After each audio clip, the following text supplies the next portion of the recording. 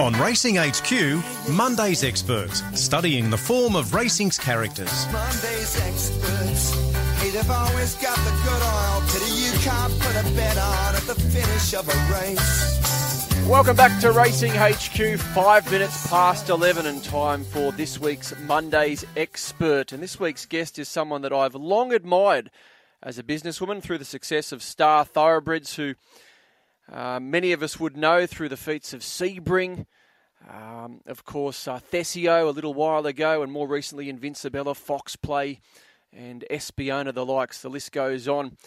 And our guest is Denise Martin, who many consider to be the doyenne of racehorse syndicators. It's my pleasure to welcome Denise to Monday's Expert. Good morning, Denise. Oh, hi, Anthony. Gosh, that's a build-up. Thank you.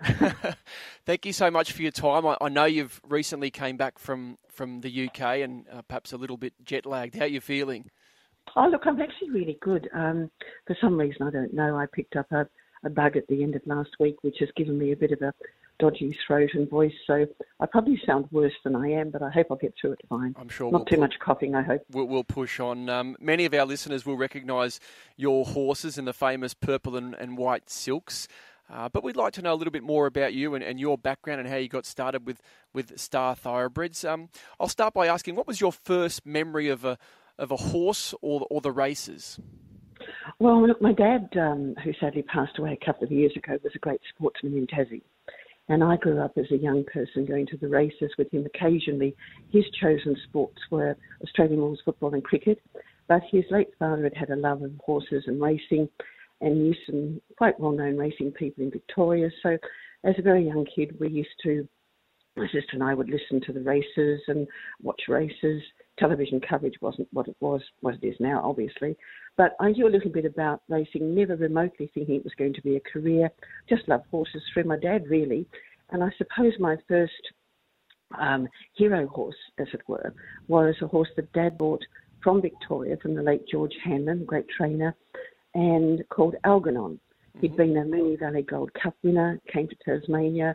I remember I was about 16, at the time 16 years of age, and I recall that Mum and Dad's racing colours were cerise and blues. So I remember once, very young age, I went out to buy myself some pink and blue clothes because I thought it was the done thing. You had to wear clothes in accordance with the horse's colours.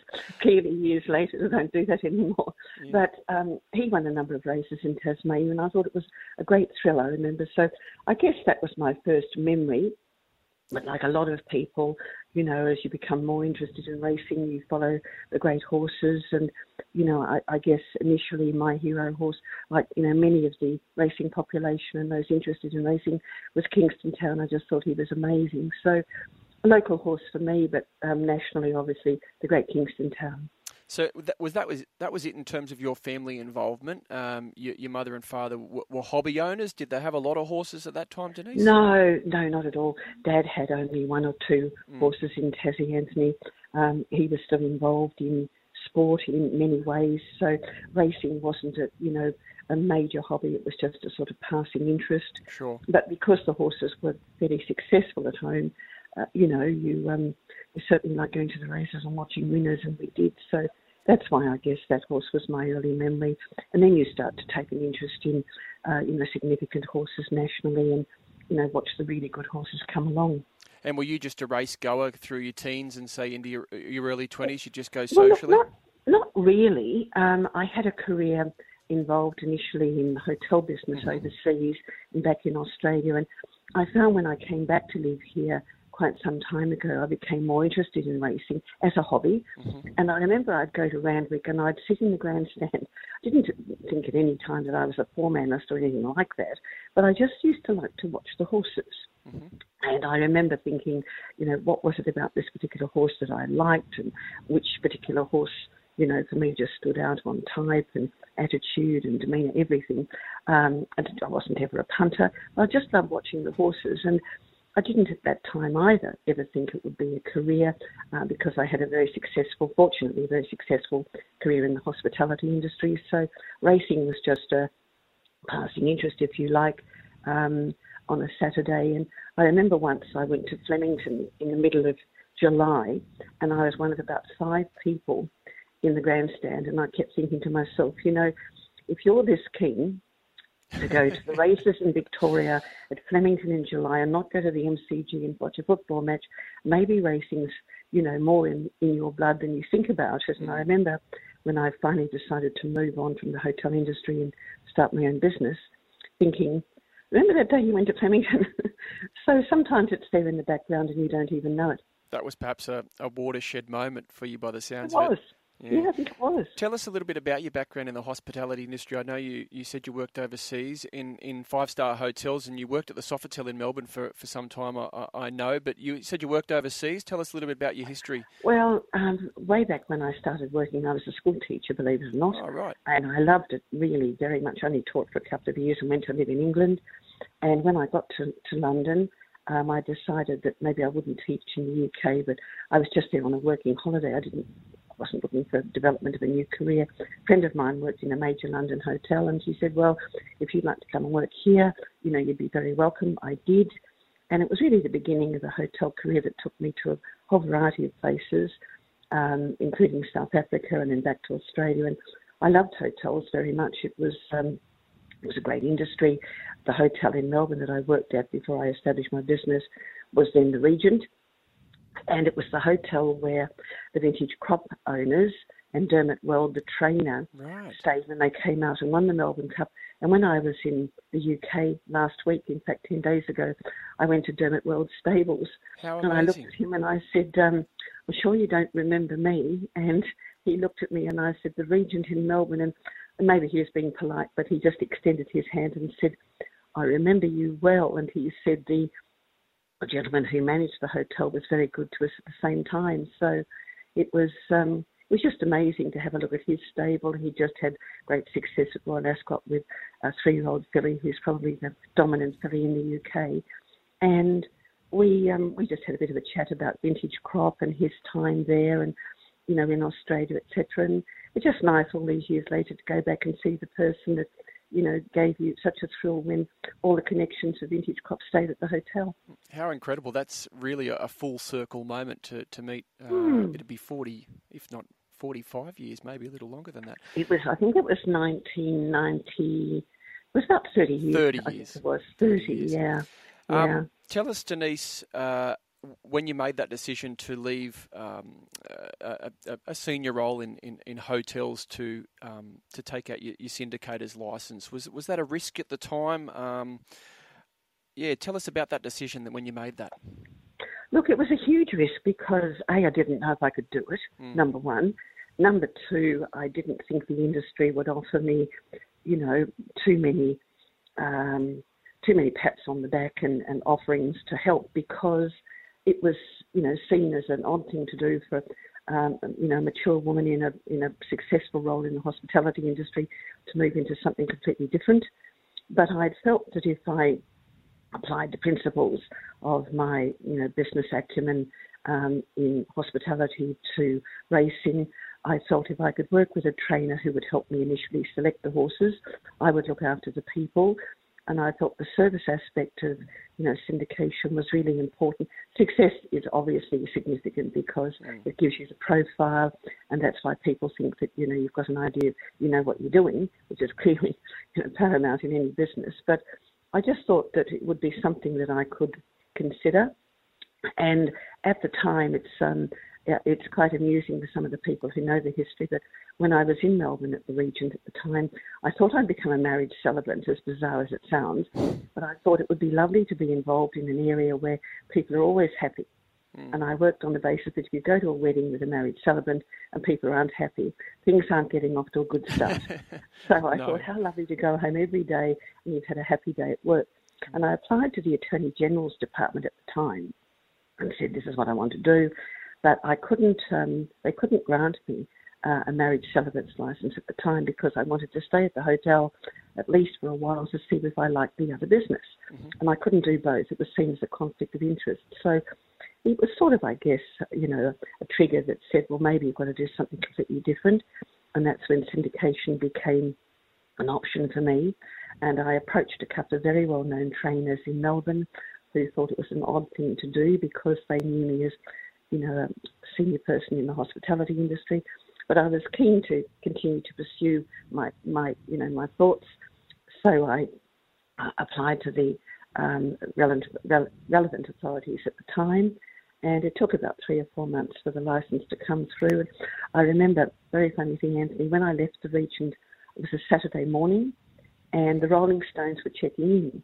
And the GM, the general manager of the hotel, very kindly had said to me, if you would like to stay in the hotel a couple of days before you go, that would be fantastic. You're welcome to. I said, that'd be really good.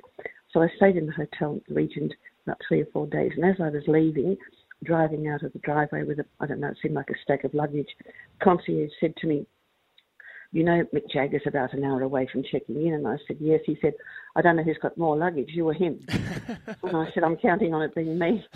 So I came to Sydney, it was March, I remember, and bought my first couple of horses way back then, and didn't know how to photograph a horse, but by that stage I'd formed the association with Gay, which was just remarkable. You know, we were a bit like Thelma and Louise at the time, you know, 2 women sort of forging their own places in the racing industry. And, you know, her story is legendary globally. She's just an amazing human being, a remarkable trainer.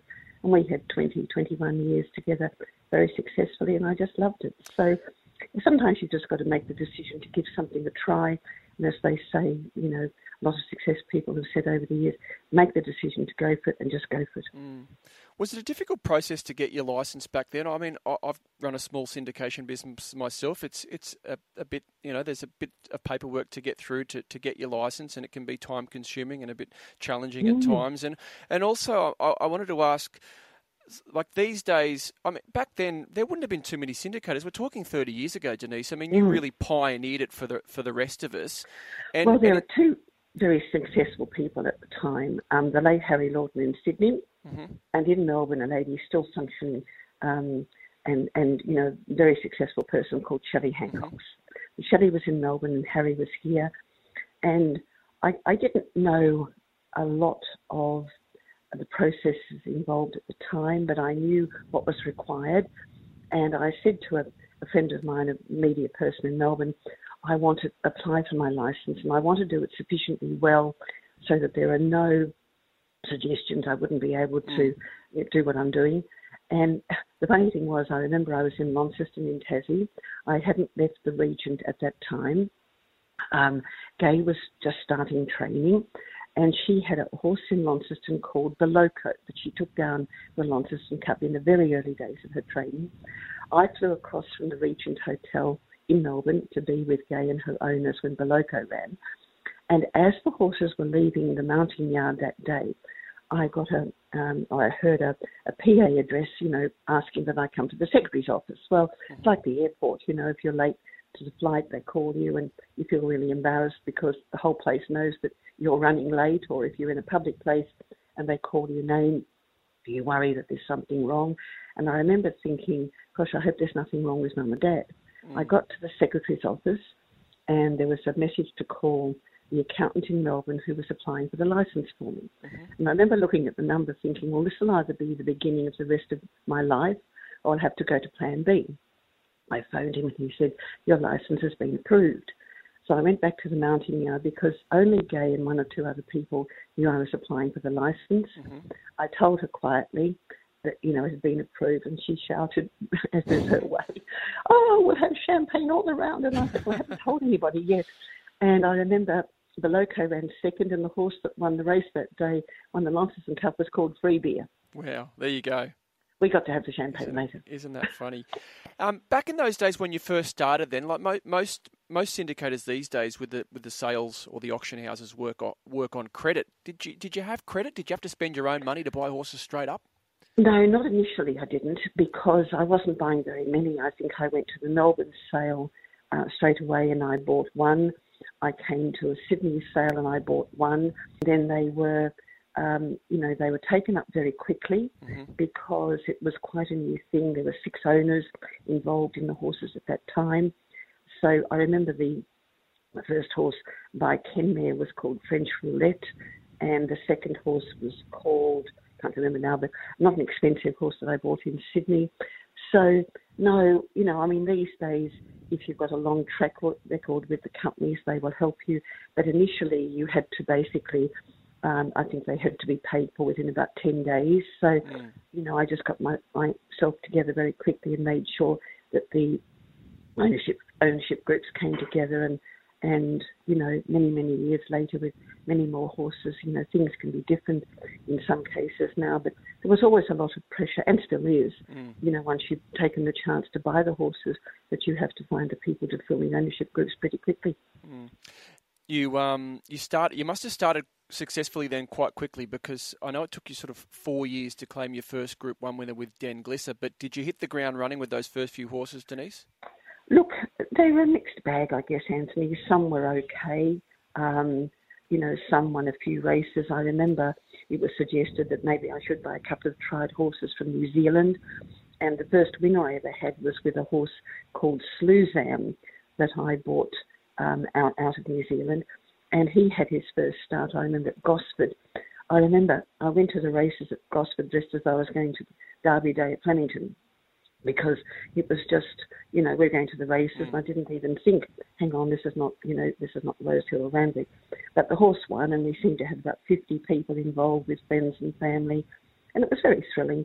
And I had a couple of other tried horses from New Zealand who did the same thing, whilst we were waiting for the yearlings to get up and, to race as older horses. So when Dan Glisser won the Princess Series and our first Group 1 winner with the Flight Stakes, it was really exciting, and it was only then that I got to understand just what Group 1 racing was about and success at the highest level was about. And of course, it's very addictive. You want more and more, and it's hard to do because there are so few Group 1 races in the country in a year. And what did that do for your business after that Group 1 success of Dan Glisser in 1999 in the Princess Series, the Flight Stakes in particular? Did that take your business to the next level after that success? Well, yes, it did. But at the same time, it doesn't mean that, if you have the Group 1 win, automatically the next horse you buy at the next sale is going to be, a similar performer.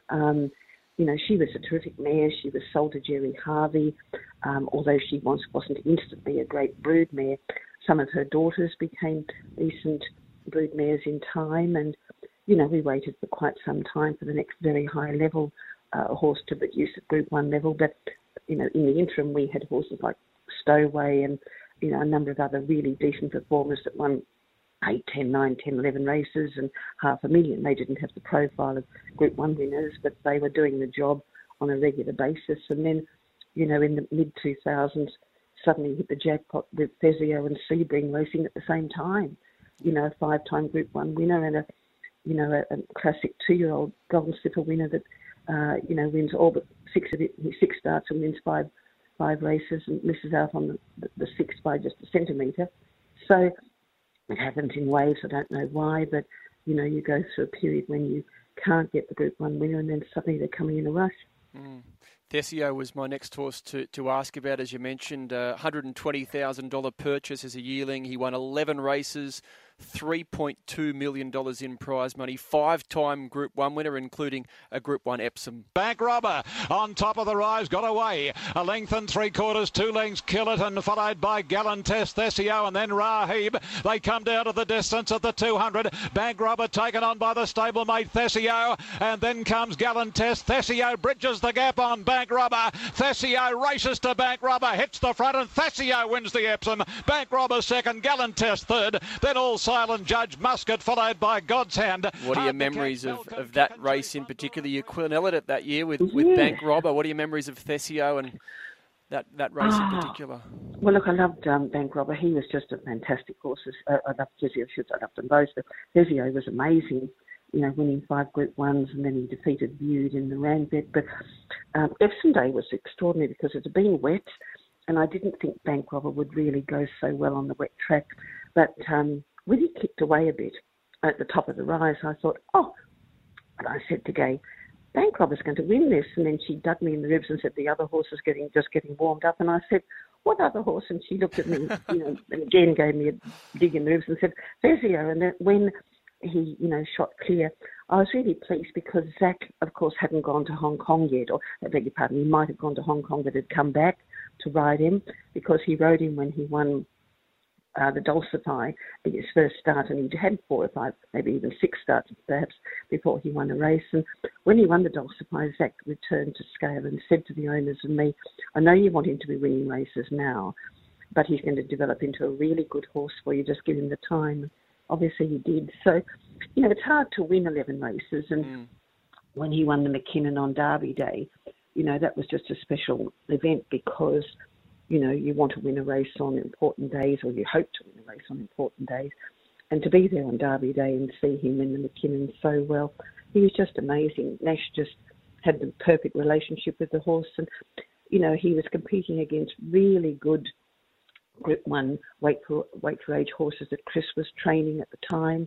He had a lot of sterling battles with, Rangi Rangdu and horses like that. So he was just, people say, what's your favourite horse? And I say, well, when you've got a horse like Sebring that won the Spitfire and won all but one of his starts, became a very successful stallion, clearly he has to be your favourite. But Theseo was just one of those warriors everybody hopes to have at some time. Yeah, warrior, that's the best way to describe him. He had 40 starts, 11 wins, 5-time Group 1 winner, but he was second in 3 more, and he won $3.2 million in prize money. We're talking 2008, 2009. That'd be worth probably 8, perhaps 10 million these days, Denise. I know. Yeah, look, it would. I said to somebody only the other day, Anthony, that we spoke about Theseo, and I said, isn't it amazing when you look at the prize money now with all the races that he won?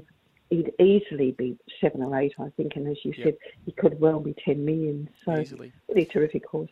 The horse you're probably best remembered for more recently is Sebring, of course, who won a Golden Slipper for you in 2008, the same year as that Epsom with Theseo. She's joined in front by Anatomica, plenty of room for Augusta Proud. Rian and Sugar Babe down the outside from Siderius, and then a gap to Sebring. They come down to the 200 marker. She's Sugar Babe on the outside, Augusta Proud, Anatomica and Sebring one off the fence, and Von Costa de Hero's flying. Von Costa de Hero and Sebring. Sebring just the leader from Von Costa de Hero.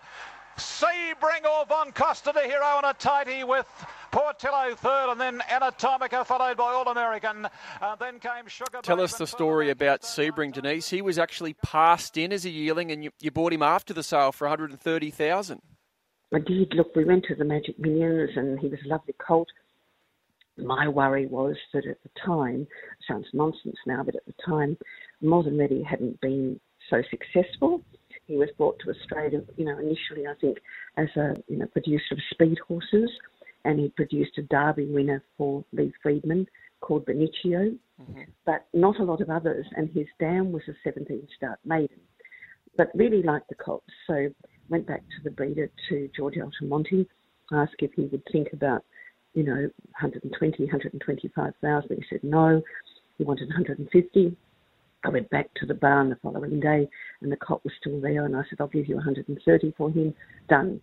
But the problem with him was initially not many people even wanted to talk about him, let alone buy a share, because of More Than Ready not being popular, and the mother was a 17-start maiden.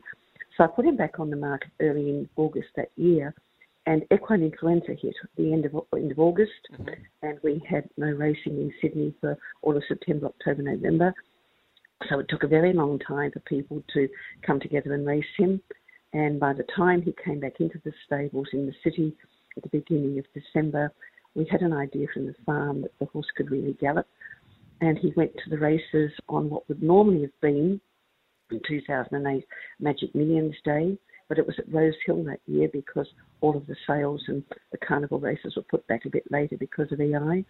And he won at Rose Hill on his first start. And I remember Gay saying to me, I think this is a Golden Slipper horse. Well, that to me was just sort of fantasy land. I couldn't have imagined that, I'd have a colt that might be a Golden Slipper horse. Then he won the Lonhro Plate, Breeders' Plate. And breeders started to inquire about, buying him. Well, it was new to me because most of the male horses I'd had had been gelded. Suddenly I've got a good quality colt. So the whole journey from first start in early January until his last start in the Champagne was just extraordinary. It seemed to happen in a hurry. 6 starts, wins 5 and gets beaten, short half head by the great Samantha Miss. And it was just great that we had a number of people involved in the ownership with good finance and business acumen, and they were able to meet with a committee of the owners and yours truly to negotiate with the studs, and Whitten paid a lot of money for the horse. And he went there and stood very successfully for not a lot of years, and sadly he passed away relatively young. Well, not youngish, but he still had 4 or 5 years, I'm sure at least, of work to do, and he died about 4 or 5 years ago. I don't think it's any secret you sold him after his career as a racehorse to Whitten Stud for $28 million at the time. He didn't race as a 3-year-old. Did they make the decision to retire him, or what was the story regarding his only 6-start career? Well, 2 things happened. When he came back as a 3-year-old, he had a minor issue with one of his knees. I think, if I remember at the time, it wasn't significant. But whether or not the owners were prepared to take the risk and, race on with him, I don't recall at the time. I think it was simply that he was a very valuable product, and, rather than take the risk that something would happen, they were happy to take the offer. And then, if they wanted to keep a small share in the horse in each case, they could have. But he went to stud, and, even to this day, he regularly appears on the most successful stallions in the past week, in the past month. And his oldest horses now are 5 and 6. So, it's just a shame that he couldn't continue on for a bit longer. But he had a heart attack, and when he wasn't working, it was in February. And I remember coming home from Victoria. I'd been in Victoria, Fort Caulfield, for a race day, and then I got the call on the way back to the airport to say it had happened, and it was a telling blow for everybody, not only because of his success, but he was just a lovely colt. Denise, we're going to run out of time. I just want to ask about a few different horses. And also a few different things I've got noted down. In 2013-14, you approached Chris Waller to be your head trainer, and that's been a great success. One horse that you've had a lot of fun with, and I want to ask about this day. You nearly beat Winx with a horse called Fox Play in the Group 2 Warwick Stakes. Now, this was. I think I'm right in saying this was the closest any horse ever got to Winx when she started her winning sequence.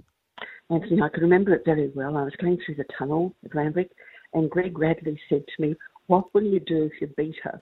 And I said, "I've given that no thought at all, because that won't be happening." So as we got to, of course, we all know Winx missed the start.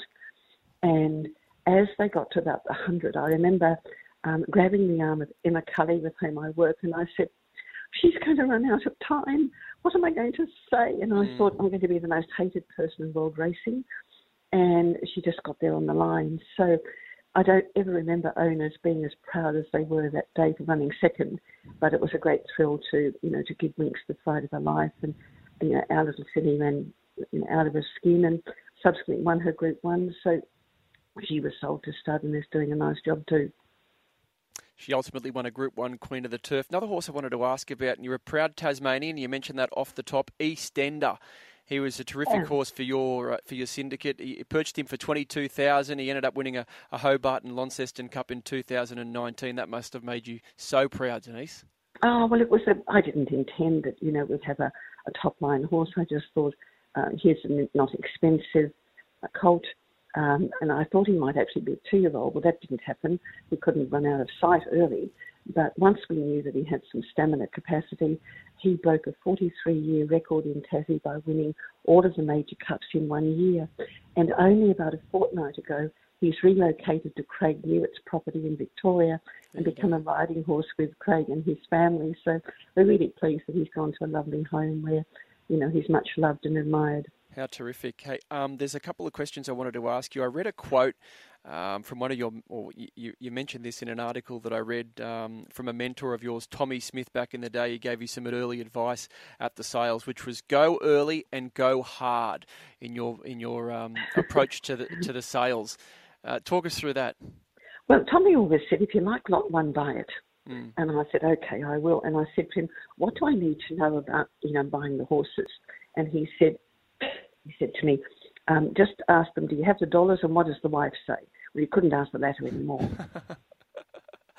Very good. And talk me through your purple and white silks. Where do they come from?